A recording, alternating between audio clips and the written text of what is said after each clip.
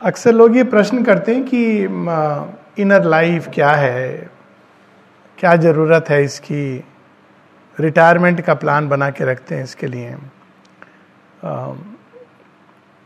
मेरी एक तरह से इनर लाइफ की शुरुआत यहीं से हुई थी।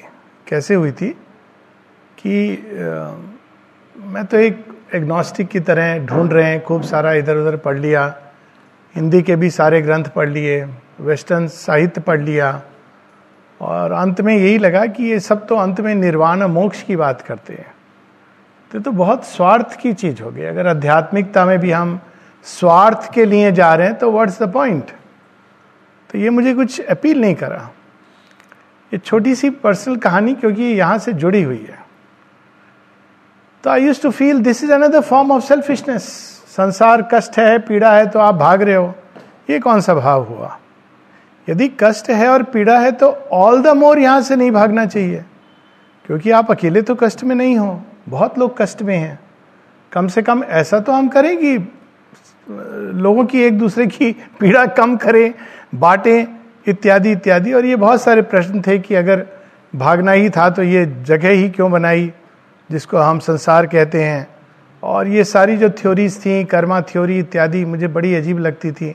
कभी आपने कोई पाप किया, उसकी सजा मिल रही है। It's all sounded very absurd, frankly speaking. और प्राय पढ़ चुका था मैं जितना भी भारतीय साहित्य जो रेलेवेंस का है, इम्पोर्टेंस का है, और वेस्टर्न फिलॉसफी भी, और कहीं उत्तर नहीं मिला था। और ऐसे ही समय श्री अरविंद की पुस्तक द सिंथेसिस ऑफ योगा हाथ में आई। उसके डिटेल में जाने की आवश्यकता नहीं। और फिर वो मुझे, मैं यूं कहूँगा कि श्री अरविंद मुझे यहाँ ले आए, और ले नहीं आए केवल, उन्होंने अपनी सेवा में मुझे एनरोल कर लिया। जैसे आप सब एनरोल्ड हैं, कई लोग तो उस समय साथ ही हम लोग एनरोल हुए थे। और तब पहली बार पता चला कि इस सेवा का आनंद क्या है। सेवा शब्द तो सुना था और लगता था एज ए डॉक्टर तो हम सेवा करते ही हैं, एयरफोर्स में राष्ट्र की भी सेवा कर रहे हैं, समाज की भी सेवा कर रहे हैं, और सेवा क्या होती है। पर अब पता चला कि कितना बड़ा डिफरेंस है उस सेवा में और इस सेवा में। उस सेवा में तनख्वाह मिलती है, आपको महीने महीने पैसे मिल जाते हैं, पैसे से आप अपना जीवन थोड़ा सो कॉल्ड कंफर्ट, जिससे आप खुश रह सकें और जीवन में जो भी है प्रगति कर सकें। यही सब जो हजार लोगों के विचार होते हैं। लेकिन इस सेवा में तो बहुत इंस्टेंट वो चीज मिल रही थी जो इन सबके द्वारा हम पाना चाह रहे हैं लेकिन पाते नहीं हैं। भगवान की सेवा की सबसे बड़ी बात यह है कि वो कल पे नहीं छोड़ते हैं कोई चीज। यहाँ सैलरी महीने महीने नहीं मिलती है, वो तो बस शुरू हो जाता है आपका खाता, डायरेक्ट ट्रांसफर। और डायरेक्ट ट्रांसफर में क्या होता है कि वो हमें जो करेंसी देते हैं उसका नाम है डिलाइट, जिसके लिए हम सारी जितनी करेंसी बाहर जमा करते हैं कि इससे थोड़ी सी डिलाइट मिल जाए, लेकिन कहीं वो एक्सचेंज नहीं होता है। लेकिन यहाँ पे वो हमारी ओल्ड करेंसी ले लेते हैं जिसका नाम है सुख और दुख, और उसकी जगह देते हैं delight. It was a very concrete experience. और फिर वो एक बार चस्का लग जाए तो फिर तो यही होता है कि भाई सेवक नहीं, अपना गुलाम बना लो। So it was such a joy from here this place. She initiated me not only into her service but to become her slave and lover. आज के दिन में कोई पूछे कि क्या चाहते हो संसार में, तो यही कि जन्म जन्मांतर उनका सेवक, सखा, चिर प्रेमी। सेवक भी नहीं, स्लेव। डिफरेंस क्या होता है? सेवक तो कुछ देर का होता है, नौकरी होती है, नौकर आता है, कुछ घंटे चला जाता है। स्लेव कौन होता है? जो हर समय साथ रहना है। स्लेव को कोई तनख्वाह नहीं मिलती। स्लेव को क्या मिलता है? सानिध्य मिलता है, अपने मालिक के साथ रहता है, बस उसका ये काम है। और इससे बड़ा आनंद कुछ हो नहीं सकता। इसी बैकग्राउंड के साथ वो आनंद की जो शुरुआत थी यहाँ से जो मुझे मिली, और इसके लिए, और इतना सुंदर दिख रहा है कि ये जगह उस समय कैसी थी, और आप सब लोगों ने मिल के इसको इतना सुंदर बनाया है, तो पहला जो मेरे अंदर भाव है वो कृतज्ञता का भाव है। इस स्थान पे ऐसी भगवान की पुष्प वाटिका बन जाना, यही एक बहुत बड़ी बात है सृष्टि के लिए। और ना केवल बनना बनाना तो आसान रहता है, उसको मेंटेन करना, घर तो सब बना लेते हैं, लेकिन उसको ठीक से रखना, चलाना। सो अनेक अनेक साधुवाद, कृतज्ञता। अब ये जो विषय इनर लाइफ, तो इसको मैं एक छोटे से उदाहरण से प्रारंभ करूंगा। अगर हम अपने जीवन को थोड़ा ध्यान से देखें, गौर से देखें, बिना उसको लीपापोती किए हुए। लीपापोती क्या है? हाँ जी, बहुत अच्छे मार ठाट से हैं, मजे में हैं, ये होती लीपापोती। पर अगर ध्यान से देखें तो हमारी अवस्था कुछ ऐसे यात्री की तरह है जो ट्रैफिक जाम में फंसा हुआ, कुछ गाने सुन के अपना मन बहला रहा है, कहीं फोन कर लेता है, कब आ रहे हो जी? नहीं, ट्रैफिक जाम में फंसा हुआ हूं। और वो जाना चाहता है घर, उसको पता नहीं है कि घर उसका है कहां। जीपीएस भी उसको गाइड नहीं कर पा रहा है। थैंक यू जी। और वो जिससे भी पूछता है कि मुझे जरा बता दो कि मेरे घर का पता कौन सा है, पवन जी ने कह दिया कि मैं पिक्चरें नहीं देखता हूं, तो फिल्म के बारे में बोलने से समस्या होगी, लेकिन ऐसा कुछ नहीं है। बहुत सुंदर फिल्में बनी है। एक फिल्म ऐसी थी जिसमें एक गाना था, मेरे घर का बस इतना पता है। वहां क्या नाम लिखा है? प्रेम का नाम लिखा है बस। तो ढूंढ रहा है वो, और हर व्यक्ति कहता है ये घर तो नहीं मालूम, लेकिन मेरे घर का पता मैं बता सकता हूं, चलो। चले जाते हैं हम इस पूरी यात्रा में, कभी सराय में रुकते हैं, कभी कुछ देर एक कारवां के साथ चल देते हैं थोड़ी देर के लिए, फिर वही होता है, कारवां गुजर गया, गुबार देखते रहे। कुछ मिलते हैं, सुख दुख बांटते हैं, ऐसे करके, लेकिन घर का पता नहीं मिलता। सुबह से शाम हो जाती है। और आपको पता है ना, कहीं पर भी आदमी चला जाए जीवन में, जो चैन घर के बिस्तर में सोने में आता है वो कहीं नहीं आता है। मैं तो पूरे संसार में घूम लिया हूं, हर तरह की चीजें। और अभी कोई पूछता है कि कहाँ ठहरोगे, तो मैं कहता हूं होटल में मत ठहरना, होटल में मत रखना, या तो किसी डिवोटी का घर, या केंद्र में अगर कोई कमरा है तो बेस्ट है, माता जी का घर। तो ये है हम सब के अंदर, और शायद वही हम सब ढूंढते रहते हैं कि कहीं वो थोड़ी देर। एक बड़ी सुंदर लाइन याद आ रही है पैसेज सावित्री में। अक्सर लोग पूछते हैं कि आश्रम में जाके क्या मिलता है, क्या वहां चमत्कार होता है, क्या चीज आपको दी जाती है। तो सावित्री की एक लाइन है, पैसेज है बुक 1 कैंटो 2 में। वो माता जी का वर्णन है, सावित्री के व्यक्तित्व का वर्णन है कि उनके पास जब लोग आते थे तो उनको कैसा प्रतीत होता था। और कुछ इस तरह से, in a haven of safety and splendid soft repose. अब देखिए सारा एक एक वर्णन, safety, splendid, soft repose. One could drink life back in streams of honey fire, recover the lost habit of happiness. और उसके पहले भी कुछ पंक्तियां, as when a bird with tired wings chased by storm.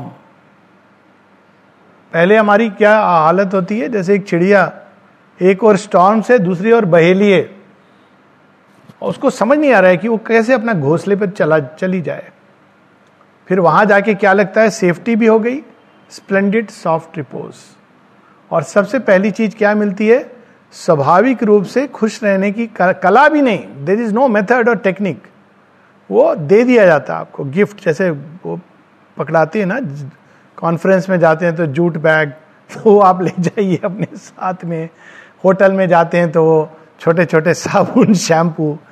तो यहाँ हैप्पीनेस पकड़ा दी जाती है। ये इसका क्या, ये आपकी है, take it, carry it with you. और सच है, वो एक ऐसी हैप्पीनेस है कि जीवन में बहुत कुछ आएगा, वो हैप्पीनेस लेकिन किसी बाहरी चीज पे निर्धारित नहीं होती। सब आता है, तूफान आते हैं, लेकिन वो एक आपको ऐसी चीज मिल जाती है अंदर में जो आपको सदैव एक बस बाहर है अंदर आ गए, क्योंकि अब वो रास्ता खुल गया, आपको पता चल गया। अब जीपीएस की भी जरूरत नहीं है, चाबी आपके हाथ में, कमरा खोला, चले गए, हाँ चैन आ गया। तो ये है इनर लाइफ। वरना हमारी हालत कुछ ऐसी है कि कोई पूछता है जी कहाँ से हो, हम कहते हैं अरे हमारे पिताजी का परिचय ऐसा है, उनके पास तो बहुत धन है, हमारे दादाजी तो कोहिनूर लेके बैठे थे। कोई पूछे भाई वो सब ठीक है, लेकिन आपके पास क्या है? नहीं, हमारे पिताजी का है, आपको कुछ मिला उसमें से, कोहिनूर है अंदर में, सुना है। कहाँ है कोहिनूर? नहीं, हमने देखा तो नहीं है, हम मानते हैं कोहिनूर है। तो ये हमारी हालत है कि सब कुछ है, लेकिन फिर भी हमारे पास, हमने उसको ढूंढने तक की कोशिश नहीं करी। और तो बात अलग है कि मिला या नहीं मिला, ढूंढने तक की कोशिश नहीं करी। माता जी इसको कहती हैं the pearl of great prize. बहुत सुंदर सुंदर इसके बारे में उपनिषदों में वर्णन है कि एक बार ये मिल जाती है तो क्या होता है। तो नित्यो नित्यानाम चेतनश् चेतनानाम एको बहुनाम यो विदधाति कामान तमात्मस्थम ये नु पश्यन्ति धीरा। जो अनित्य चीजों में जो नित्य है, ये नहीं कह रहे हैं उसको डिस्कार्ड करो, हर चीज के अंदर वह नित्य इटर्नल विद्यमान है। चेतनश् चेतना नाम, अचेत से अचेत महाअंधकार में भी वो प्रकाश का कण विद्यमान है। एको बहु नाम यो विदताति कामान, हर चीज के अंदर व्याप्त है, सर्वव्यापी है। उस आत्म तत्व को देखकर तम आत्मस्थम ये नु पश्यन्ति धीरा। कौन देखता है? वो रेस्टलेस व्यक्ति के, अभी ये रिमोट उठा के वो चैनल कर दिया, अभी जरा ये भी कर लें वो भी कर लें, बाहर से मथनी करते रहे, अंत में मक्खन निकला नहीं। तो पूछा भाई आपने तो कहा था मक्खन होता है। हाँ मूर्ख, मक्खन है, लेकिन दही को मथने से मक्खन मिलेगा, दूध को मथने से मिलेगा, पानी को मथने से थोड़ी मिलेगा। तो धीरा स्तेषाम सुखम शाश्वती नेत्रेषाम, उसके पास स्वतः ही शाश्वत सुख और शाश्वत शांति जीवित रहते मिलती। ये नहीं कि मरने के बाद कि भाई शांत हो गए, शांत क्या होंगे, वो कैपेबल ही नहीं रहे आप। तो वो शांति जो युद्ध क्षेत्र में भी मिलती है, जीवन की हर अवस्थाओं में। माता जी ये नहीं कहती कि अब तुम्हारे लाइफ में कोई कठिनाई नहीं आएगी, आएगी, क्योंकि वो एक इवोल्यूशन का हिस्सा है। एंड व्हाई नॉट, हम सब के अंदर एक योद्धा होना चाहिए। पर ये कहती हैं कि इन सब के बीच से मैं तुम्हें पकड़ के ले जाऊंगी उस तरफ जो तुम्हारा गोल है। किसी सराय पे रुकने नहीं दूंगी, क्योंकि वो तुम्हारा घर नहीं है। तो अगर सही मायने में देखें तो यही है घर वापसी का रियल सेंस। घर जो हमारा घर है, हम सब का घर है, हम सब के अंदर है, घर वापसी। तो अब जब ये बात आती है कि अच्छा ठीक है हम कैसे जाएं, तो पहले तो हम घर के मुख्य द्वार तक पहुंचे। हम तो अभी पब्लिक स्क्वायर की तरह इधर से उधर घूम रहे हैं।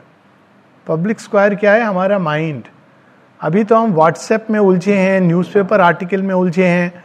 यूक्रेन की समस्या का समाधान हम कर सकते हैं, और जू इजराइल वार के बारे में भी हमको सब पता है, लेकिन अपना पता नहीं मालूम है। किसी ने पूछा था ये अभी, रणबीर जी आपने जो कहा मेल और फीमेल का, तो एक ऐसा घर था जहाँ पे कोई लड़ाई नहीं होती थी पति पत्नी के बीच में। तो किसी ने कहा ये कैसे संभव हो सकता है? तो मैंने पूछा कि भाई ये सीक्रेट क्या है आपकी? ये सीक्रेट हम भी जानना चाहेंगे, तो कोई ऐसी सुना नहीं आज तक। कहता है बहुत सिंपल है, जितनी भी बड़ी बड़ी डिसीजन है, निर्णय बड़ी समस्याओं का, उनका निर्णय मैं लेता हूं, पति ने कहा, और छोटी मोटी चीजें ये करती हैं। उसने कहा अच्छा ये भी मैंने कहीं नहीं सुना, आप बताइए, इसका थोड़ा स्पष्ट कीजिए। तो उसने कहा ईरान, पैलेस्टीन और जूस का अगर वार हो, एटॉमिक पॉलिसी हो, इन सब के बारे में डिसाइड मैं करता हूं घर में, लेकिन फ्रिज, टीवी, बच्चों की पढ़ाई, ये सब छोटी छोटी चीजें मेरी वाइफ डिसाइड करती हैं। इसलिए हमारे घर में लड़ाई नहीं होती। तो हम लोगों की भी यही अवस्था है कि हम हर चीज के बारे में हमको ज्ञान है, कौन सा ज्ञान है? इसको तो अगर हम स्पिरिचुअल लाइफ की पॉइंट ऑफ व्यू से देखें तो ये अज्ञान है, क्योंकि ज्ञान उसी को कहते हैं जो डायरेक्ट प्रत्यक्ष होता है और आध्यात्मिक भाषा में। बाकी सब या तो संज्ञान होता है या ज्ञान होता है या विज्ञान भी हो सकता है,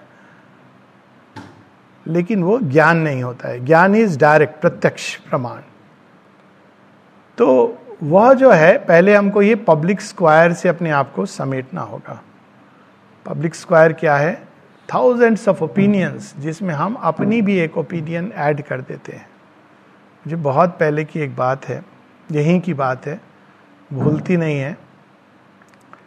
और एक बार यहीं बैठे हुए बाहर बात चल रही थी किसी से, over a cup of tea, चाय पे चर्चा, और किसी ने मुझे अचानक कहा, हाँ श्री अरविंद तो वो सब कहते हैं, लेकिन मेरी ओपिनियन। मैंने कहा भाई साहब अब बंद करें आपकी ओपिनियन। श्री अरविंद कोई ओपिनियन नहीं दे रहे हैं। अब देखिए डिफरेंस होता है ना, ओपिनियंस।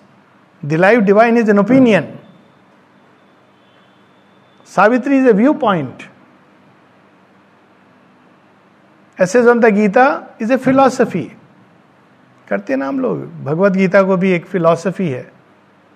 फिलॉसफी मन का विषय है, और तत्व ज्ञान मन का विषय नहीं है, ये आत्मा का विषय है। आत्मज्ञान मन के द्वारा नहीं प्राप्त होता। तो मन जिन चीजों में उलझा हुआ है, ये तो बेसिक प्रैक्टिस है, और इस प्रैक्टिस के बहुत तरीके हैं।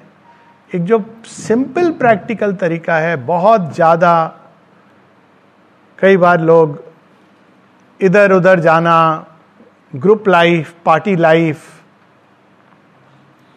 मैरिजेस, सॉरी टू से, पर इन सब में जो हम परिवार, रिलेटिव, सबसे ज्यादा जो हम लोगों को ऑलवेज हमें याद रखना चाहिए कि रिलेटिव वर्ड एक बड़ा अद्भुत वर्ड है। इंग्लिश में बिल्कुल सही है, सटीक है। रिलेटिव्स के बीच में रहते रहते हम एब्सोल्यूट को खो देते हैं। दे आर रिलेटिव, उनको एब्सोल्यूट नहीं बनाइए। तो पहले तो हम इन सब चीजों में जिनको हम आराम से कम कर सकते हैं, दोस्तों के बीच में बैठ के दुनिया भर की गप्पें, उसमें एग्जॉस्ट होना। माँ एक जगह कहती है, आश्रम में दो एक उदाहरण बताऊंगा। आश्रम के कुछ लोगों ने कहा हम अखबार पढ़ना चाहते हैं, न्यूज़पेपर। तो माता जी ने कहा ठीक है, न्यूज़पेपर ले आओ, और फिर अभी जो आश्रम की लाइब्रेरी है, कहा वहां पे इसको रख दो, और इस कमरे का नाम दे दिया माता जी ने। कमरे का नाम दिया फॉल्सहुड। अब हम सब जानते हैं कि न्यूज जो है वो वास्तव में केवल हमारे माइंड को एक विशेष रंग में रंगने के लिए है। कोई निष्पक्ष न्यूज, जेन्युइन रिपोर्टिंग, ये सब भ्रांति है। वो सारी जो बीबीसी, ये सब कोलैप्स हो गया, लोगों को पता चल गया है। तो उन्होंने कहा फॉल्सहुड। दूसरा, जब वो प्लेग्राउंड जाती थी और वहाँ पे बैठ के, माँ का एक इंटरव्यू रूम है, देखा होगा, बड़ी सुंदर रंगोली भी बनती वहाँ माँ रहती थी। कोई लोग मिलते भी थे उनसे। अब बाहर के जो लोग हैं, जो बच्चे हैं और युवा भी हैं, वो उस समय गप मार रहे होते थे। कभी कभी वहाँ पे न्यूज़ भी होती थी। एक पर्टिकुलर साधक ने अपने ऊपर लिया था कि मैं आके यहाँ सबको न्यूज़ सुनाऊंगा, और लोग अरे हाँ बता क्या हुआ, तो न्यूज़ सुनाते थे। तो माता जी ने एक दिन बुला करके सबको एक बात समझाई, और वो एक दिन बस इतनी सी माता जी की वो वाणी है, वो पूरे दिन माँ ने बस एक पैसेज ही बताया। उन्होंने कहा गॉसिप के डेंजर्स। और यहां तक कि जब हम गॉसिप करते हैं और किसी के बारे में, गॉसिप को क्या कहेंगे हिंदी में, गप वैसे होती है, लेकिन ये गप जिसमें हम खासकर दूसरों की बुराइयां, परनिंदा का रस, और उसमें जब हम कठोर और अनुदार शब्द, गाली गलौज भी आ जाती हैं, तो मां ने एक शब्द यूज किया है, it is committing spiritual suicide. तो अब सोचिए, अभी अगर उसमें हमारा जीवन लगा हुआ है तो आगे की तो बहुत दूर की बात है। तो पहले तो ये चीजें, कई बार लोग कहते हैं अभी हम बैठ के सीधा मेडिटेशन सीख लें। वहां तक पहुंचने के लिए भी जैसे 3 मित्र थे, पूरी रात नाव को चलाते रहे, लेकिन उस पार पहुंचे नहीं, सुबह थक के सो गए उस नाव के अंदर, पता नहीं चला कि ये नाव आगे क्यों नहीं बढ़ रही है। जब उठ के उन्होंने देखा नाव तो वहीं की वहीं है, तो बड़े परेशान कि ये नाव गई क्यों नहीं, हम पूरी रात प्रयास करते रहे। तो सुबह सुबह मल्लाह आया, कहा ये कैसी नाव है आपकी, ये तो जाती ही नहीं है। तो मल्लाह ने कहा, जो नाविक था, कहते हैं मूर्खों, नाव बंधी हुई है अभी खूंटे से, उसको तो पहले निकालो, नाव आगे बढ़ेगी कैसे, वहीं घूमती रहेगी। तो खूंटा कौन सा है जिसके चारों तरफ हम घूमते हैं, वो है ईगो। भगवान की ओर भी जाते हैं तो मेरा क्या होगा, मेरा फायदा, मुझे क्या मिलेगा, मेरा क्या इसमें लाभ होगा। भगवान एक कॉन्ट्रैक्ट लिख के दे दें, आपके लिए हमने ये सब रिजर्व किया, अच्छा ठीक, ये वाला भगवान अच्छा है। अगर कोई भगवान बोले ऐसा है फॉर ए चेंज, मैं ऐसा करूंगा सब कुछ छीन लूंगा तुम्हारा, आप देखिए समस्या होगी ना। तो एक और तो हम कहते हैं कि हमको वो चाहिए, लेकिन हम उसको वैल्यू तो करते नहीं है। अगर सच में कोई वैल्यू करेगा तो वो क्या कहेगा, वो चीज इतनी इंपॉर्टेंट है कि यदि सब कुछ लेके भी मिल जाए तो इट इज वर्थ इट। ये नहीं कि भगवान लेंगे, उनका लेने का तरीका बहुत सुंदर है, लेते हैं, लेकिन लेने का तरीका बहुत अद्भुत है उनका। गोपियों के जब सारे वस्त्र हरण कर लेते हैं तो पूरी तरह स्वयं को उनके साथ जोड़ लेते हैं। जब द्रौपदी का चीर हरण हो रहा है और कोई उसकी सहायता के लिए नहीं आ रहा है, तब द्रौपदी को जो रेवलेशन होता है कि ये सारे जो योद्धा यहां बैठे हैं और जो ये मेरे ही परिवार के, ये सब नहीं है, रियली मेरे अपने तो केवल श्री कृष्ण है। तो ये जो रियलाइजेशन होता है व्यक्ति का, उसके बाद वो सब मिल जाता है, सब कुछ दे देते हैं, वो क्या करेंगे रख करके, लेकिन अब उसकी वैल्यू चेंज हो जाती है। और वो जो चेंज होती है वैल्यू, उससे बहुत बड़ा फर्क पड़ता है। वो कहानी ना टैगोर की, उनकी वाइफ, भगवान आ रहे हैं, अच्छा, तो उनकी वाइफ ने कहा, अच्छा मैं तो व्यस्त हूं, तुम जा रहे हो, ये मांग लेना एक लिस्ट। इसके पास भी लिस्ट थी, बच्चे ने भी एक लिस्ट दी थी। तो भगवान आए तो इसके पहले की लिस्ट देते, उन्होंने हाथ बढ़ा के कहा दे कुछ। अब ये तो बड़े परेशान किया, घबरा गए, गेहूं ले जा रहे थे, 4 दाने गेहूं के रख दिए, कहा चलो ये कैसे भगवान है, ये तो लेके चले गए उल्टा। जब घर पहुंचे भारी मन से और पलटा गेहूं की बोरी, देखा उसमें 4 दाने सोने के हो गए। तो ये जीवन के साथ एक नया संबंध जुड़ने लगता है। किस आधार पर? भगवान के आधार पर, ना कि अहंकार के आधार पर। और इससे सुंदर और कोई संबंध का रास्ता ही नहीं हो सकता। क्यों? जब हम ईगो को खूंटे से बांध कर जब संबंध जोड़ते हैं तो क्या होता है, हमेशा एक सुख के साथ 2 दुख जुड़े होंगे। ये पुरानी स्कीम है नेचर की, buy 1 happiness and get minimum 2 sorrows free. अगर आप बहुत लकी हैं, अगर टॉप स्कीम चल रही है उस समय, तो it will be buy 10 sorrows free, क्योंकि आपको जल्दी पता चल जाएगा कि भाई हमने गलत चीज खरीद ली, इस दुकान की ओर जाना नहीं।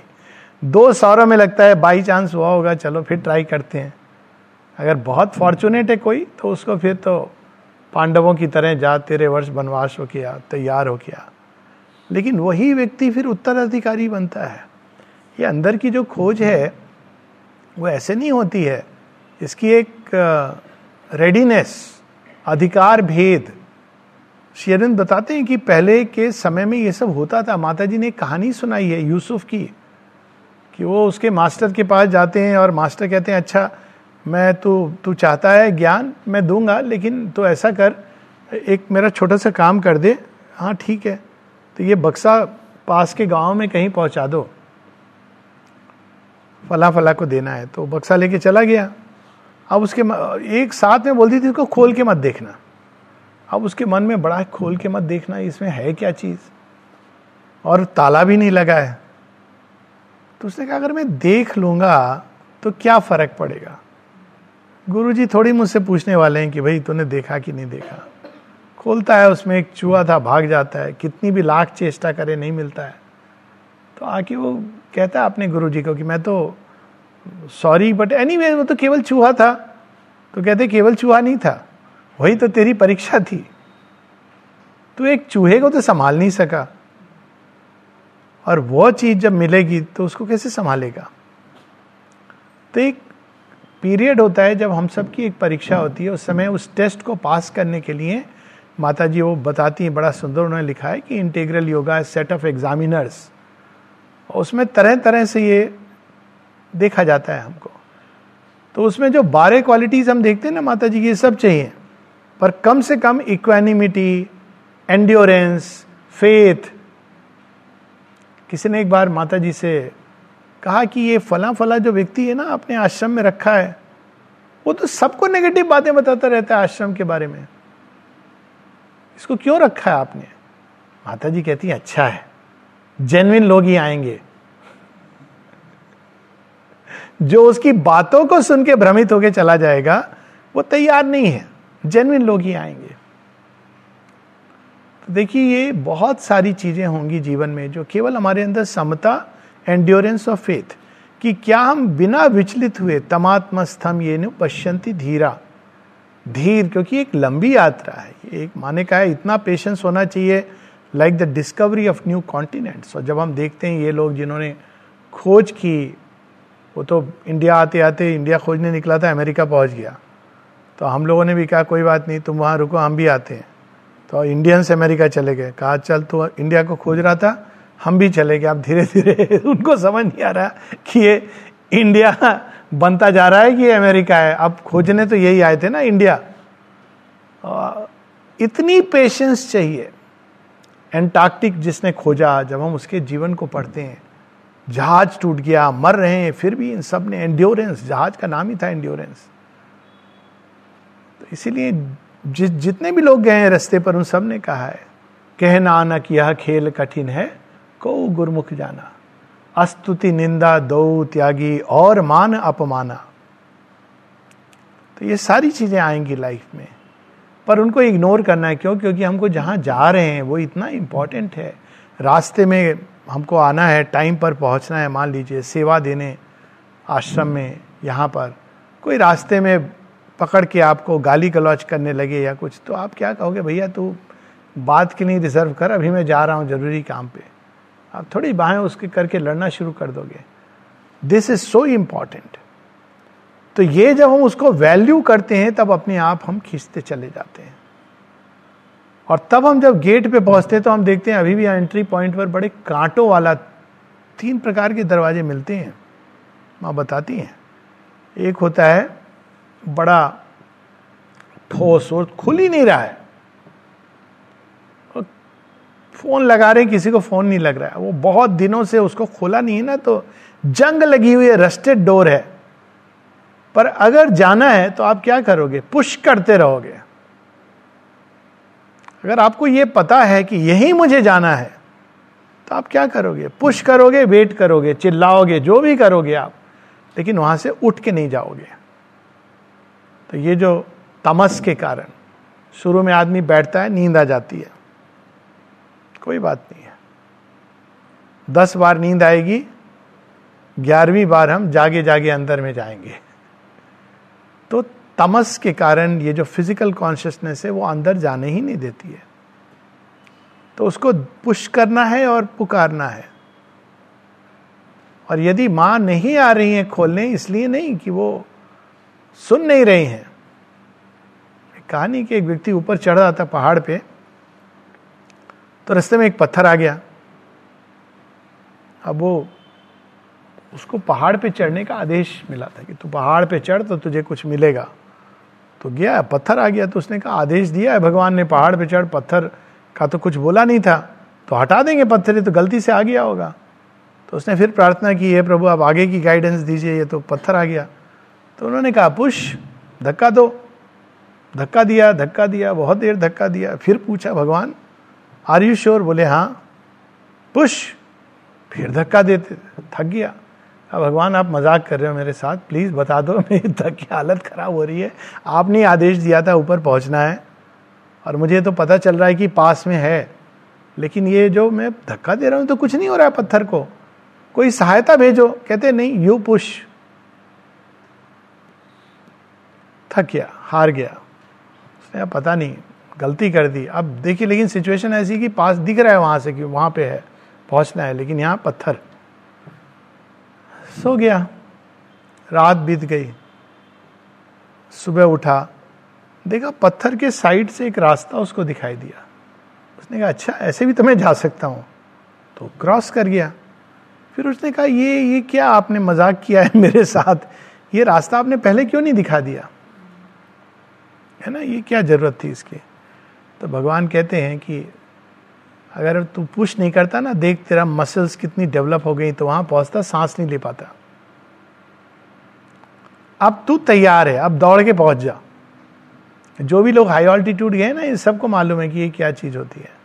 मेरा तो अपना अनुभव है, सीधा हेलीकॉप्टर से एक बार पहुंचा दिया गया, जब हेलीकॉप्टर नहीं अपनी एयरफोर्स की जहाज था, तो लेह में उतर गए। जोरहाट से बताया था कि वहाँ पे उतर के कुछ मत करना, फ़ोन करना, ये वो। हमने कहा अरे क्या है, कितना अच्छा लग रहा है, मज़ा आ गया। अपना जैसी एयरफोर्स के जहाज से उतरे, सीधा पास में दिख रहा है, वहाँ जा कर के बताएंगे कि भाई मैं आ गया हूँ, भेज दीजिए जीप वीप। और 4 कदम 10 कदम चलाऊंगा, मेरी सांस चढ़ गई, बैठ गया मैं, फ़ोन उठाया और जब मैंने अपने सीनियर मेडिकल ऑफिसर को बताया, सर बोलते I know you stay there, I know where you are speaking. समझ गए कि मुझे ये ब्रेथलेसनेस क्यों हो रही है, डोंट मूव। पहुंचा, 2 दिन मुझे बंद कर दिया एक कमरे में, कहा बाहर मत निकलना, एक कदम मत रखना। तब मुझे समझ में आया कि जब तैयारी करके आप जाते हो कहीं पर, तब आप उसको सच में उस आनंद को रिसीव करते हो, वरना वो ज्ञान हमारे मस्तिष्क को तोड़ सकता है, वो इतना विशाल है, कंफ्यूजन क्रिएट कर सकता है। अब उस ज्ञान में तो ये है कि सबके अंदर भगवान है। अब सोचिए आप इसको अप्लाई कैसे करेंगे, जब तक उसको सही ढंग से हम रिसीव नहीं करेंगे तो हम कहेंगे हाँ सांप के अंदर भी भगवान है, देखो ना, शिव जी भी लपेटे रहते हैं, उठा करके आप लपेट लेंगे, वो काट लेगा और आप मरनासन हो जाएंगे। आप पूछेंगे भगवान आपने कहा था सबके अंदर भगवान है, तो भगवान कहेंगे हाँ, लेकिन तू क्या शिव बन गया है कि तूने लपेट लिया, इतना विष पी चुका है तू कि सांप के कांटे का असर ना हो। नहीं प्रभु, इतना विष पीने की तो सामर्थ्य नहीं है। शिवत्व को जागृत कर, अमृत तत्व को, उसके बाद तू सब चीज को लपेट लेगा। वस्तुतः भगवान है सबके अंदर। इट डजंट मीन कि everything in its outer surface is god. ये तो गीता के ज्ञान है ना, बड़ा सुंदर। तो ये सब जब हम तैयार होते हैं तो तब तक ये लंबा प्रयास, तो वो भी एक भगवान की ही लीला है। द्वार अगर नहीं खुल रहा है तो बिकॉज शी नोज कि my child is not yet ready. तो अच्छी बात है ना, बाहर बैठ के हम प्रयास कर रहे हैं। अब ऑटो रिक्शा का ड्राइवर होता है, वो आपने बुलाया है, या जिसको भी पता नहीं, ओला उबर जो भी चलता है, या डिवाइन कैब आ गई आपके दरवाजे पर, अब आप नहीं निकले, उसका मीटर तो चल रहा है ना। वो ये थोड़ी बोले, वो लेगा सर वेटिंग चार्जेस। तो आप जब बाहर बैठ के याद कर रहे हो, अंदर नहीं गए, तो भगवान के रजिस्टर में आपका नाम जा रहा है। Don't worry, no godward effort is ever wasted however small. हमको लगता है कि खाली जब खुल जाएगा ना तब हुआ कुछ, नहीं सर, वो भी हो रहा है, वो एक अलग तरह से हो रहा है, क्योंकि खुल के जो होगा उसकी ये तैयारी चल रही है। तो एक तो ये दरवाजा होता है अंदर जाने के लिए, जो हमारा इनर्शिया। दूसरा होता है वो थोड़ा चांदी की चमक, लेकिन उसमें कांटे चारों तरफ, कंटीली झाड़ियां, हमारी राजसिक ईगो, जिससे हम संसार से भी उलझते हैं। कुछ लोग होते हैं ना, लगता है चारों तरफ कांटे कांटे हैं, पास में जाने से लगता है भाई ये क्या तू भाली वर्षा लेके, वो हर कोई उनका कोई जैसे शत्रु ही है। एनॉयड, छोटी सी बात पर एनॉयंस। अब सोचिए, जो उस पर क्या गुस्सा नहीं आने चाहिए, ऐसे व्यक्ति पर दया आनी चाहिए। अब सोचिए कोई कांटों को चारों तरफ लपेट के जीवन जी रहा है, तो बेचारे का जीवन कितना कष्ट में होगा।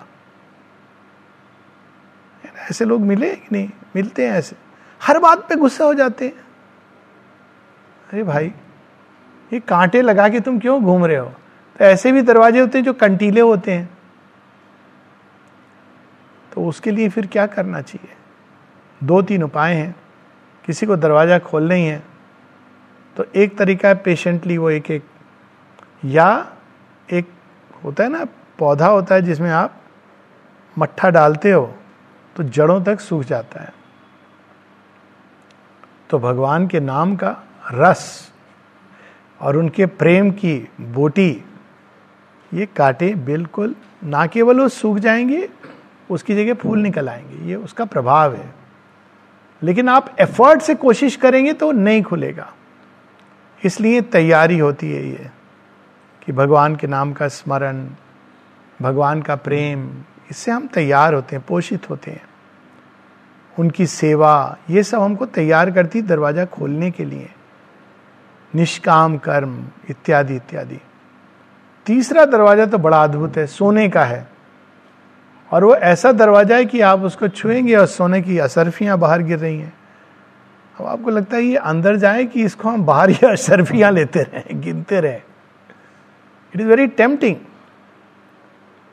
वो दरवाजे का प्रभाव ही ऐसा है कि आपको लग रहा है मैं खोलूं कि नहीं खोलूं। वो सात्विक डोर, जहां आप बड़े वर्चुअस व्यक्ति की तरह, आपको वो वर्चूस जिसके कारण लोग आपको बहुत महिमा मंडन हो रहा है, आपका नाम हो रहा है, आपका ये हो रहा है, उसको आप छोड़ के कैसे जाऊं मैं अंदर? अंदर जाऊंगा तो शायद कोई मुझे पहचानेगा नहीं, कोई जानेगा नहीं। ये जो अशर्फियां मिल रही हैं सक्सेस की, क्या पता बंद हो जाएं। तो वो द्वार सबसे कठिन होता है, उसको खोलना बहुत आसान है। आप हल्का सा खोलेंगे खुल जाएगा। लेकिन वो सबसे देर मनुष्य को जो अपने वर्चुअसिटी, मैं तो बहुत अच्छा व्यक्ति हूं, मेरे अंदर तो बड़े गुण हैं, सब लोग देखो कहते हैं इतने गुण हैं, इतने गुण हैं।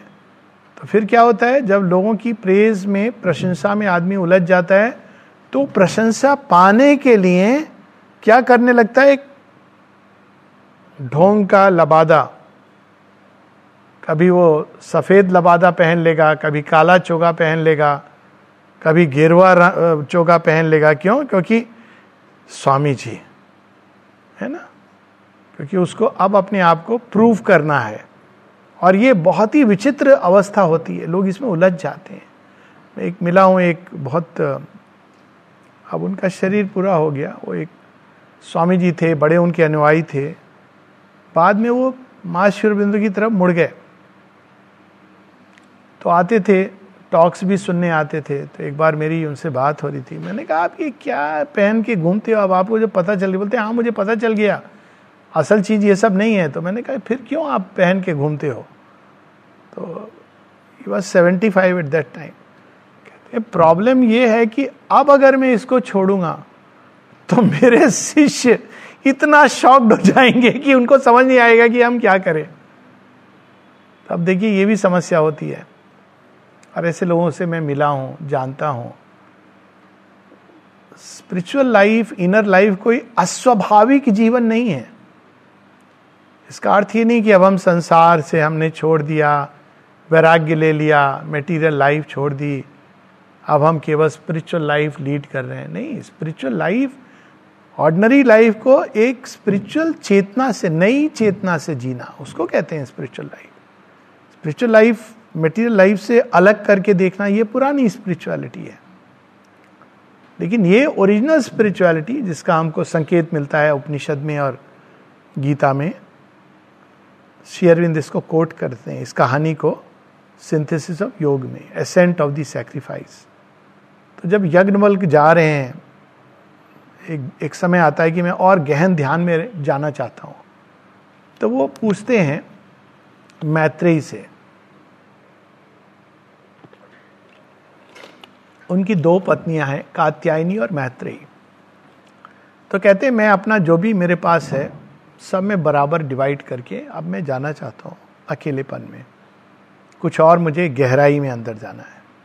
तो मैत्रेयी कहती है मैं साथ चलना चाहती हूँ, मैं पैसों का क्या करूँगी, I don't want this money, आप सारा दीदी को दे दो।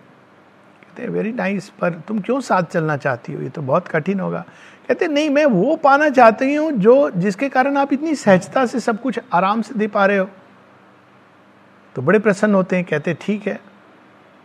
तो वो पहले ही प्रश्न करती हैं, और बहुत सुंदर है, ये उपनिषदों में है, याज्ञवल्क्य मैत्रेयी संवाद। और उसमें ये कहती है कि कोई व्यक्ति अपनी पत्नी से या पति से क्यों प्रेम करता है, बच्चों से क्यों प्रेम करता है, घर से क्यों प्रेम करता है, समाज से क्यों प्रेम करता है, संसार से क्यों प्रेम करता है, ये प्रेम क्या है। तो वो प्रेम का सच्चा नेचर समझाते हैं, और उसमें वो कहते हैं कि व्यक्ति पति पत्नी बच्चे से नहीं प्रेम करता है, वो स्व से प्रेम करता है। जैसा उसका स्व होगा वैसा उसका प्रेम होगा। जो व्यक्ति भगवान के साथ एक होगा उसका प्रेम भी दिव्य हो जाएगा। वो कोई चीज को छोड़ेगा नहीं, परंतु कोई ये चीजें जो अनुदार भाव, घृणा, पोजेशन, जेलसी और जो भी सारी चीजें, ये नहीं आएंगी, क्योंकि वो भगवान की तरह प्रेम करेगा। ये उसकी अपने आप वो चेंज हो जाएगी अंदर से वृत्ति। बच्चे के प्रति वो ये नहीं कि बड़ा होके नाम करेगा रोशन, इस जग में राज दुलारा, बुढ़ापे का सहारा, ये सब खत्म हो जाएगा। बुढ़ापे का सहारा मतलब वो बेचारे की जिंदगी, करियर शुरू नहीं हुआ, आपने उसको ऑलरेडी जॉब डिस्क्रिप्शन बता दिया, जब मैं बूढ़ा हो जाऊंगा तो मेरा सहारा बन जाना। अरे क्यों सहारा बनेगा भाई, हम क्यों बेसहारा अपने आप को। पर बच्चे का तो हमने शुरू से ही उसका, तो इसलिए नहीं फिर वो बच्चे को बड़ा करेगा कि ये सक्सेस होगी, ये जी कनाडा चला जाएगा, वहां से हमको जी डॉलर भेजेगा। अब कनाडा भी कोई डेस्टिनेशन रहा नहीं, लेकिन इसलिए नहीं, इसलिए कि भगवान ने उसको हमारे पास भेजा है, इसलिए हम उसके साथ अच्छे से उसको, उसकी ब्रिंगिंग अप बड़े सुंदर ढंग से करेंगे। भगवान ने आपको कोई काम दिया है, उसको आप प्रेम से करोगे, लेकिन उस प्रेम में क्या नहीं होगा, वो जो चीज प्रेम को दूषित करती है, रॉन्ग अटैचमेंट, एक्सपेक्टेशंस, डिजायर्स, ये सारी चीजें। तो spiritual life is not about कि इनर लाइफ मतलब अब वो तो भाई वो लीन रहते हैं, वो हर समय मानव समाधि में रहते हैं, ऐसा कुछ नहीं है। वो एक सहज भाव है जिसमें आप जुड़े होते हो अंदर भगवान से। ये नहीं कि आपको सबसे कट ऑफ करके, एक रास्ता है वो भी जो लोग करना चाहते हैं, परंतु श्री अरविंद का जो योग है वो संसार में आप रह रहे हैं लेकिन संसार के नहीं है। तो इस प्रकार से हम धीरे धीरे जब अंदर जाते हैं, अब अंदर जाने के लिए जो सबसे जरूरी चीज क्या है, जो प्रैक्टिस, एक बेसिक प्रैक्टिस है, वो है निष्काम कर्म। बहुत पावरफुल है। श्री अरविंद कहते हैं कि केवल निष्काम कर्म को यदि कोई रियली अंत तक फॉलो करे तो वो लिबरेट हो जाएगा। निष्काम कर्म क्या है? कर्म तो हम सब करते हैं, कर्म को त्याग नहीं करना है। केवल हम कामना से जो कर्म करते हैं कि इससे मुझे ये मिलेगा वो मिलेगा, उसको आपको त्याग करना है। तो फिर क्या हम जैसे चाहें वैसे कर लें? कहते नहीं, हम कर्म करेंगे, कर्म योगा कर्मसु कौशलम, कुशलता से करेंगे।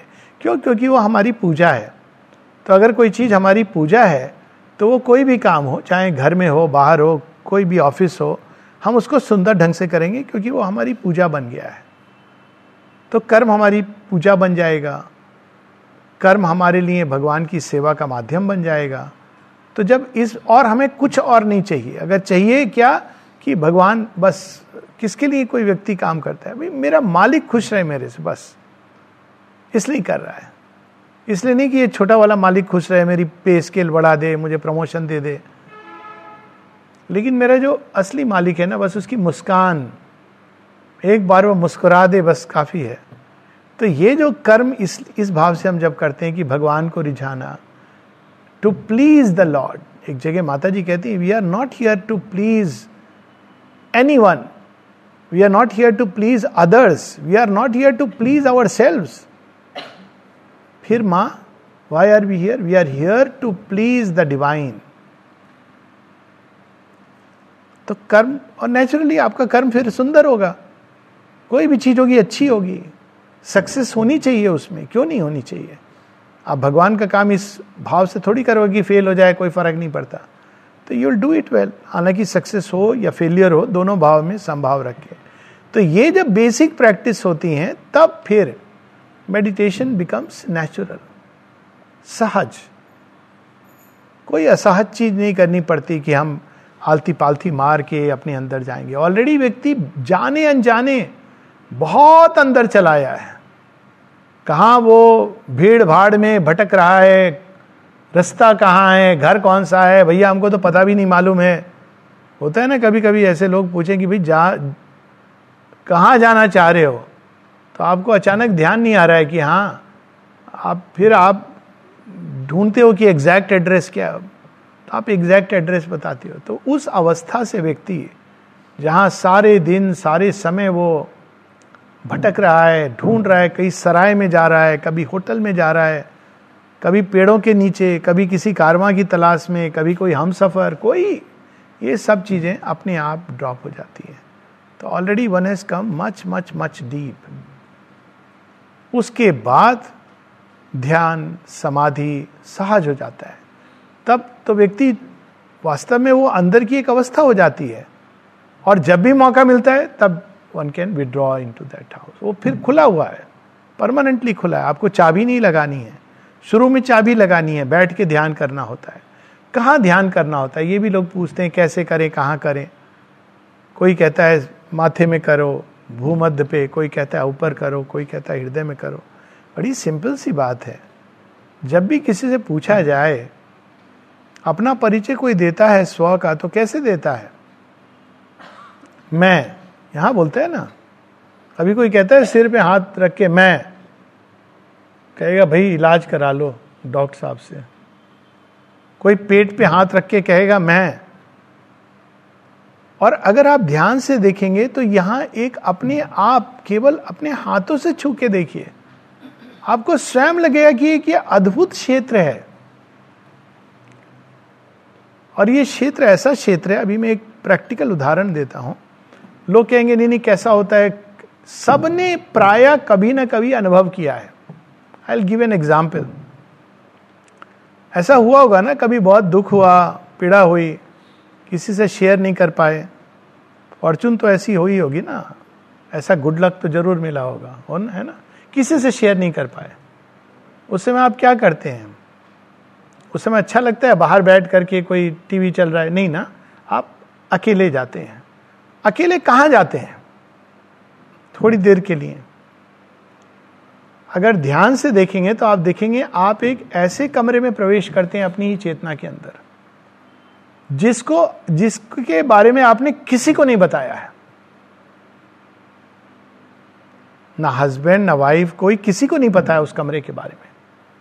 और वहां मानो आप एक ऑटोमेटिकली बिना कुछ कहे हुए, अगर कोई पूछे कि वो कमरा कहां पर है, तो आप खुद ही बोलोगे यहीं पर, मैं अपने ही आप से, अपने ही हृदय के अंदर. अगर उस समय हम कॉन्शियसली देखें कि वो कमरा कहां है, तो you will see inside the heart. एक ऐसा कमरा है जहां there is no entry to anybody,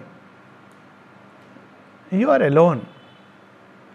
फिर आपने ये भी अनुभव किया होगा कि वहां पे आप जो भी अपनी भावनाएं हैं या तो एक्सप्रेस कर देते हैं या अंदर ही अंदर रो लेते हैं, जो भी है.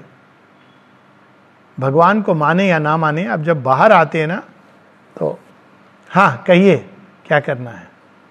ये कैसे हुआ? ये मैजिक कैसे हुआ? होता है ना ये मैजिक. वो कौन सा कमरा है और ये मैजिक कैसे होता है? क्योंकि उस कमरे में आप कभी अकेले नहीं होते हैं, वहां एक उपस्थिति होती है. पर चूंकि हम अपनी समस्या को लेकर अंदर गए हैं ना, तो हम उस उपस्थिति को महसूस नहीं कर पाते हैं. जैसे कोई अपनी मां की गोद में फपक के रो ले, उस समय उसको ध्यान नहीं है कि मां है बैठी हुई, बस वो रो रहा है. और उसके बाद जब वो उठता है तो एकदम स्माइल करके चला जाता है. वो ठीक से देखता भी नहीं कि मेरी मां ने क्या किया, क्या कहा, क्या. उसी प्रकार से हम सबके हार्ट में गहराई में एक कमरा है, जो हमारा व्यक्तिगत, आप उसको प्रेयर रूम कह लीजिए, ध्यान कक्ष कह लीजिए. इससे मुझे एक छोटी सी कहानी याद आई. आपने देखा होगा एयरपोर्ट पे कई जगहों पर प्रेयर कक्ष होते हैं. आप कभी कोई गया है उसके अंदर? आप ज्यादातर देखें उसके अंदर एक कुरान और एक बाइबल होती है. तो एक बार मेरे मन में कि मैं यहाँ भगवत गीता रख दूं।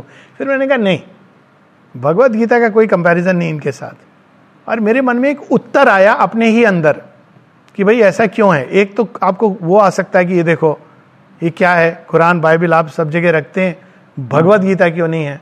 तो मेरे मन में एक उत्तर आया, कुछ लोगों का भगवान तो कुछ जगहों पे पाया जाता है, हमारा भगवान तो हमारे साथ चलता है।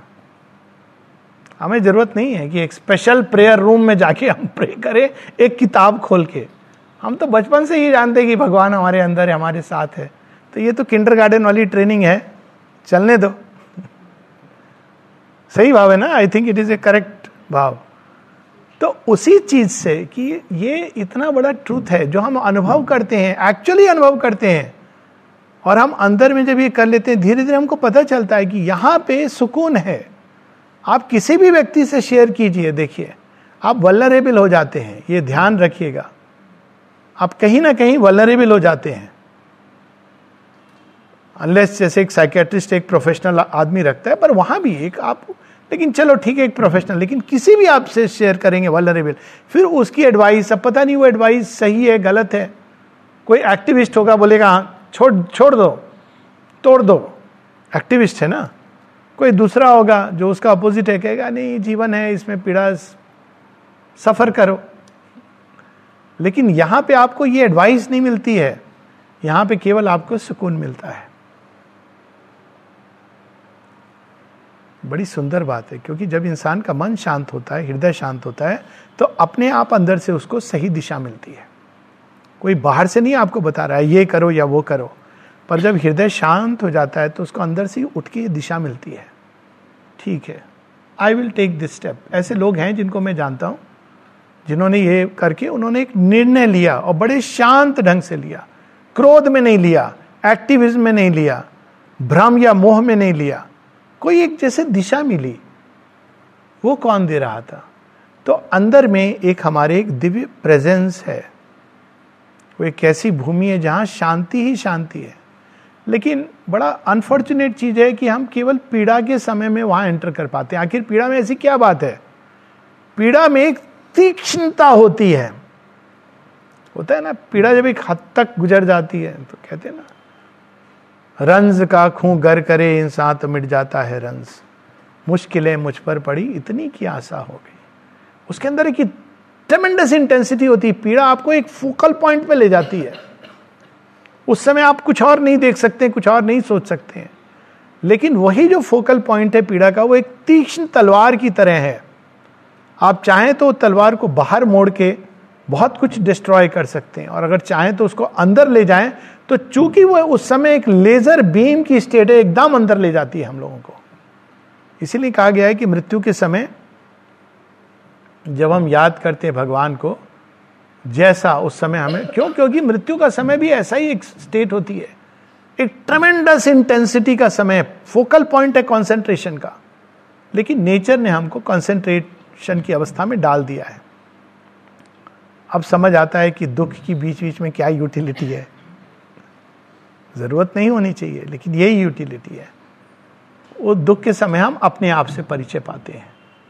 लेकिन अनफॉर्चुनेटली चूंकि ये एक नेचुरल अनकॉन्शियस प्रोसेस है, इसलिए हम भूल जाते हैं उसको जब तक नेक्स्ट धक्का नहीं लगता। इसी चीज को हमको कॉन्शियस बनाना है, इतना ही है। We all have experience the inner space. शायद ही कोई इतना अनफॉर्चुनेट व्यक्ति होगा कि 30 साल की उम्र तक उसने जीवन में कोई दुख नहीं देखा। बहुत बड़ा दुर्भाग्य होगा कि उसने, क्योंकि अगर उसने दुख नहीं देखा तो उसने सच में जाना नहीं इस ग्रेट ट्रुथ को। अब समस्या क्या है? इनर स्पेस पता चल गया, यहीं पर है अपने आप। इसको कोई किताब पढ़ने की जरूरत नहीं है। आप देखिए, अगर आप दुख में आप कहाँ कंसेंट्रेट करते हैं? जो यहां करते हैं ना, वो बहुत उलझ जाते हैं।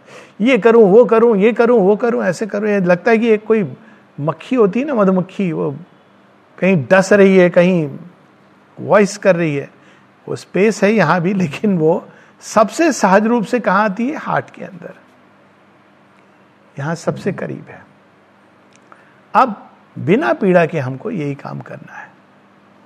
बिना पीड़ा के कैसे करेंगे? वही इंटेंसिटी, इंटेंसिटी कैसे बिल्डअप कर होती है, एक ही उसका बड़ा सुंदर शब्द है हिंदी में, इंग्लिश में तो है कंसंट्रेशन, हिंदी में बड़ा सुंदर है एकाग्र। एक अग्र, देखिए वर्ड कितना सुंदर है। अपनी चेतना में हर चीज को इधर उधर से समेट के एक अग्र, one pointed, that is the word, it means एकाग्र। ऑर्डिनरीली अगर आदमी बहुत चीजों में उलझा हुआ है तो नेचुरली मुश्किल होगी, इसीलिए निष्काम कर्म ये सब आवश्यक होता है, क्योंकि तब ये नेचुरली होता है, नहीं तो कठिनाई होती है। कहीं किसी का बच्चा बुला रहा होता है, कहीं किसी की सासू माँ को प्रॉब्लम है, कहीं कोई फोन ना आ जाए, कहीं दिमाग में कुछ और। पर जब हम वैल्यू करते हैं तो ये एकाग्र है। तो माता जी बताती हैं कि concentrate concentrate concentrate in the heart, there is a fire burning there. Images का सहायता हम ले सकते हैं, माँ की उपस्थिति, माँ की प्रेजेंस, माँ की छवि, और होल्ड ऑन करने के लिए माँ माँ माँ माँ माँ माँ, या जो भी मंत्र स्वतः ही अंदर में आए। ये हमारा पर्सनल कनेक्ट है जिसके द्वारा हम अंदर में जाने का प्रयास, और एक दिन वो सबसे अंदर वाला दरवाजा भी खुलता है। ये जो दरवाजे खुले थे तो केवल बिल्डिंग में प्रवेश होने का है। आपने जैसे वो दरवाजे से अंदर आए तो इट इज ट्रू दैट आप श्योर बिंदु सेंटर में आ गए, लेकिन रेलिक्स रूम तो फिर भी रेलिक्स रूम है। तो उसी तरह से जब हम अंदर जाते हैं तो शुरू में बहुत कुछ है, बाग बगीचे ये वो सब, कहीं कोई जहरीले सांप भी दिख जाएंगे, कहीं कोई गंदे कमरे भी हैं, उसको सब साफ कर लीजिए बेटर, क्योंकि आपको बार बार आना जाना है। तो ऐसे नहीं कि ठीक है आज तो हमको तो बस आज जाना है, प्रणाम करके आ जाएंगे, सांप रहने तो नहीं भाई। सांपों को अपनी जगह पहुंचा दीजिए शिव जी के पास, और कंटीली झाड़ियाँ उन सबको थोड़ा सुंदर बना लीजिए। और जो हमारे नेचर के अंदर जो कंटीली झाड़ियाँ हैं, तो इसको कहते हैं इनर बीइंग। तो आउटर बीइंग जिसके फिर द्वार खोल के अंदर प्रवेश करते हैं तो सीधा भगवान नहीं मिलते हैं, इनर बीइंग। और इनर बीइंग में बहुत कुछ है जिससे हमारा एनकाउंटर होता है। कभी कभी ईगो बहुत बढ़ जाती है, हम भगवान के इंस्ट्रूमेंट हैं, चुने हुए हैं, साधक हैं, सबसे बड़ा तो यही योगी हैं, और कुछ नहीं तो लेबल लग जाता है आश्रमाइट है। कितने सारे लेबल लग सकते हैं। या अचानक व्यक्ति देखता है कि इतनी गंदगी पड़ी है, ओ माय गॉड ये भी है मेरे अंदर, मैं तो ये सब दूसरों में देख रहा था, मेरे ही अंदर है। तो ये तरह तरह की चीजें अंदर जाके होती हैं। प्राइड बढ़ सकता है, तो उन सबको देखना है कि ये सब हमारे अंदर थी, जो हमको ये भी नहीं दिख रही थी क्योंकि हम बाहर ही भटक रहे थे। उनको क्लियर करते जाना है, लेकिन रुकना नहीं है वहां पे। रुक के तो बस कीप प्रेसिंग। और फिर एक दिन रिलिक्स का रूम भी खुलता है, जहां स्वयं ये उपस्थिति है। ये रूम दुख में तो खुलता ही है, लेकिन सुख में खुले तो कितना सुंदर हो। और वो सुख में कैसे खुलता है, एक टेंडेंसी होती है हम लोग के अंदर, जब दुख होता है तो कौन होता है, कोई और उसके लिए ब्लेम करने को होता है ना। वो व्यक्ति ऐसा है, उसने मुझे ऐसा कह दिया। कोई और तो होते ही है, कोई ना हो तो भगवान, हे भगवान तूने मेरे साथ ऐसा क्यों किया, वो बेचारे, है ना। दुख में कोई और ब्लेम करने को होता है, सुख में मैं हूं। अरे आपने एग्जाम पास कर लिया, इतना अच्छा, फर्स्ट क्लास फर्स्ट, हाँ जी कर लिया जी, भगवान ने इंटेलिजेंट बनाया जी। ये सब जो चीजें होती हैं तो सुख में हम नहीं कर पाते हैं। लेकिन ये सुख और दुख दोनों को कैसे हम बदल दें, ऑलवेज ग्रैटिट्यूड ग्रैटिट्यूड ग्रैटिट्यूड। दुख है तो ग्रैटिट्यूड, सुख है तो ग्रैटिट्यूड, फेल्योर तो ग्रैटिट्यूड। क्यों? एक जगह श्री अरविंद लिखते हैं, blessed O misfortune, blessed art thou, for thou has shown me the face of my beloved. और गुड फॉर्चून है ग्रैटिट्यूड।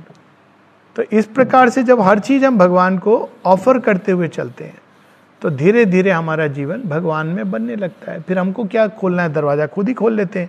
कहते भाई बाहर अंदर आ जाना, क्योंकि आप उन्हीं को remember an offer, remember an offer, remember an offer. ये जब जीवन में उतरता चला जाता है तो एक समय ये भी आता है कि अंदर और बाहर दे बिकम वन।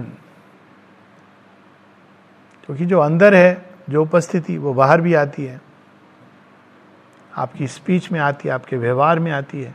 तो अब भगवान आपके साथ चल रहे हों तो आप क्या कहेंगे? नहीं नहीं भगवान मेरा मेडिटेशन का टाइम हो गया, मुझे अंदर जाके आपके साथ आप कहेंगे। आश्रम में जब माँ मेडिटेशन होता था ना, कुछ लोग राइट कुछ लेफ्ट एक सामने, तो अमल किरण तो आंखें खोले के देखते थे सबको, कभी कभी स्केचेस भी बनाते थे। तो एक तो उन्होंने स्केच बनाई थी पुरानी जी रेसलर, गर्दन हल्की सी, तो उन्होंने लिखा स्केच बनाई पुरानी जी की भारी भरकम, और वो मेडिटेट करते ऐसे उनका सिर हो जाता था, लिखा अंडरमाइंड बाय द ओवर माइंड। किसी ने उनसे पूछा ये तुम अंदर जाके ध्यान व्यान नहीं करना है? कहते हैं साक्षात जगदम्बा सामने बैठी है, मैं अंदर में उनको खोजने जाऊं। तो ऐसा होने लगता है कि वो मिस्ट्री हमेशा आपके साथ चलती है। जीपीएस की कब जरूरत होती है?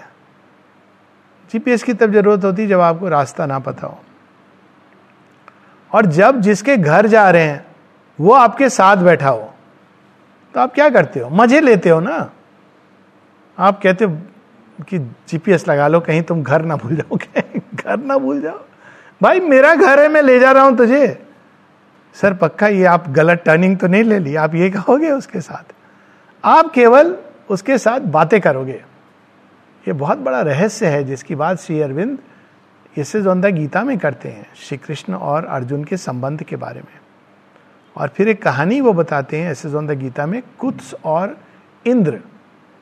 तो कुत्स देवासुर संग्राम में इंद्र के साथ गए हैं, युद्ध लड़ रहे हैं। फिर इंद्र कहते हैं चलो आओ, थोड़ी आओ कुछ दिन देखो हमारा पंजाब, खुशहाल पंजाब तो लेके चलते हैं चलो।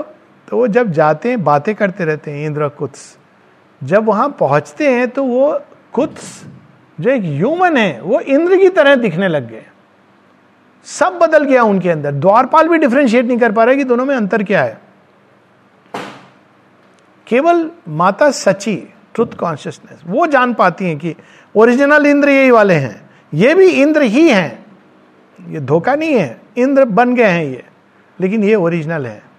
तो जब इंसान हर समय भगवान की स्मृति में, स्मरण में, कभी कोई उनके बारे में कुछ पढ़ रहे हैं, कुछ सुन रहे हैं, श्रवण मनन निधिध्यासन, तो उसके बाद वो अपने आप हर समय भगवान साथ में चलने लगते हैं। बाहर भीतर एक समान होने लगता है।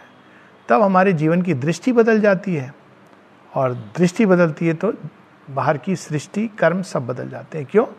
क्योंकि अब ही इज विद अस, तो शी डायरेक्ट सी टेक्स।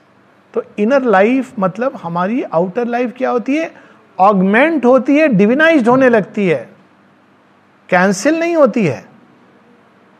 क्यों? अब divine mother is there, helping us, guiding us, protecting us, showing us what should be done, what we should do. इसका मतलब ये नहीं कि वो कानाफूसी चलती है, इसका मतलब ये नहीं है कि वो अंदर में आके कहती ऐसा करना वैसा करना, ये उनका तरीका नहीं है।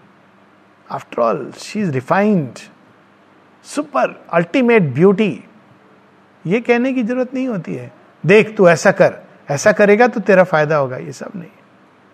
कहते हैं ना आंखों के इशारे से हल्का सा आपको अंदर ही एक हल्का इंडिकेशन आता है, और कुछ नहीं तो she will just take you gently. भगवान कभी जोर जबरदस्ती नहीं करते हैं, और धीरे धीरे पूरा जीवन बदलने लगता है। तो this is living from within outwards. और ये यात्रा नेचुरली ये तभी प्रारंभ होती है जब हम वैल्यू करते हैं उसको। जब तक ये केवल हमारे लिए एक कौतूहल का विषय है, क्यूरियोसिटी है, तब तक ये नहीं होती, क्योंकि मार्ग में बहुत कुछ आएगा। वैल्यू कैसे करते हैं? श्री अरविंद उसके बारे में लिखते हैं, जब हम उनके साथ उठना बैठना करते हैं, उन लोगों के साथ जो इसको वैल्यू करते हैं. अब कोई व्यक्ति है जो चाहता तो भगवान है, लेकिन बैठ उठ रहा है किसके साथ? सट्टेबाज के साथ. तो क्या सिखाएगा शेयर मार्केट में कैसे इन्वेस्ट करना है? वो यही उसको, अब वो क्या करेगा? उसको तो यही मालूम है. आप क्रिकेट कमेंटेटर्स के साथ बैठोगे तो वो क्या सिखाएंगे? अरे वो पिछली बार पता है क्या हुआ था, वो बड़ा अच्छा था. फिल्म क्रिटिक के साथ बैठेंगे तो आपको बॉलीवुड के बारे में बताएंगे. इसीलिए सत्संग जरूरी है. वे लोग जो इस रास्ते पे चल रहे हैं तो आपको खुद ही इंस्पायर्ड होंगे कि अरे वाह कितनी अच्छी बात है. तो इसलिए बहुत जरूरी है कि हम किन के साथ चलते हैं, उठते बैठते हैं. साधो मन का मान त्यागो, काम क्रोध संगति दुर्जन की, तासे अहनिश भागो. है ना शब्द कितना सुंदर. So we should always keep the, और इसीलिए इस तरह की जगहों का ये महत्व है, ताकि यहाँ आके हम लोग कुछ देर बैठ के साथ में, if possible daily some meditation, some reading, ताकि वो हमारे अंदर रीइंफोर्स हो. वरना तो फिर सारा संसार है और सारी बेवकूफियां हैं उसके साथ. ये है इनर लाइफ की एक बेसिक रूपरेखा. कोई अगर इस पर प्रश्न है, अदरवाइज हम लोग स्वास्थ्य पे चले आए. यहीं से स्वास्थ्य को हम लोग कनेक्ट करेंगे.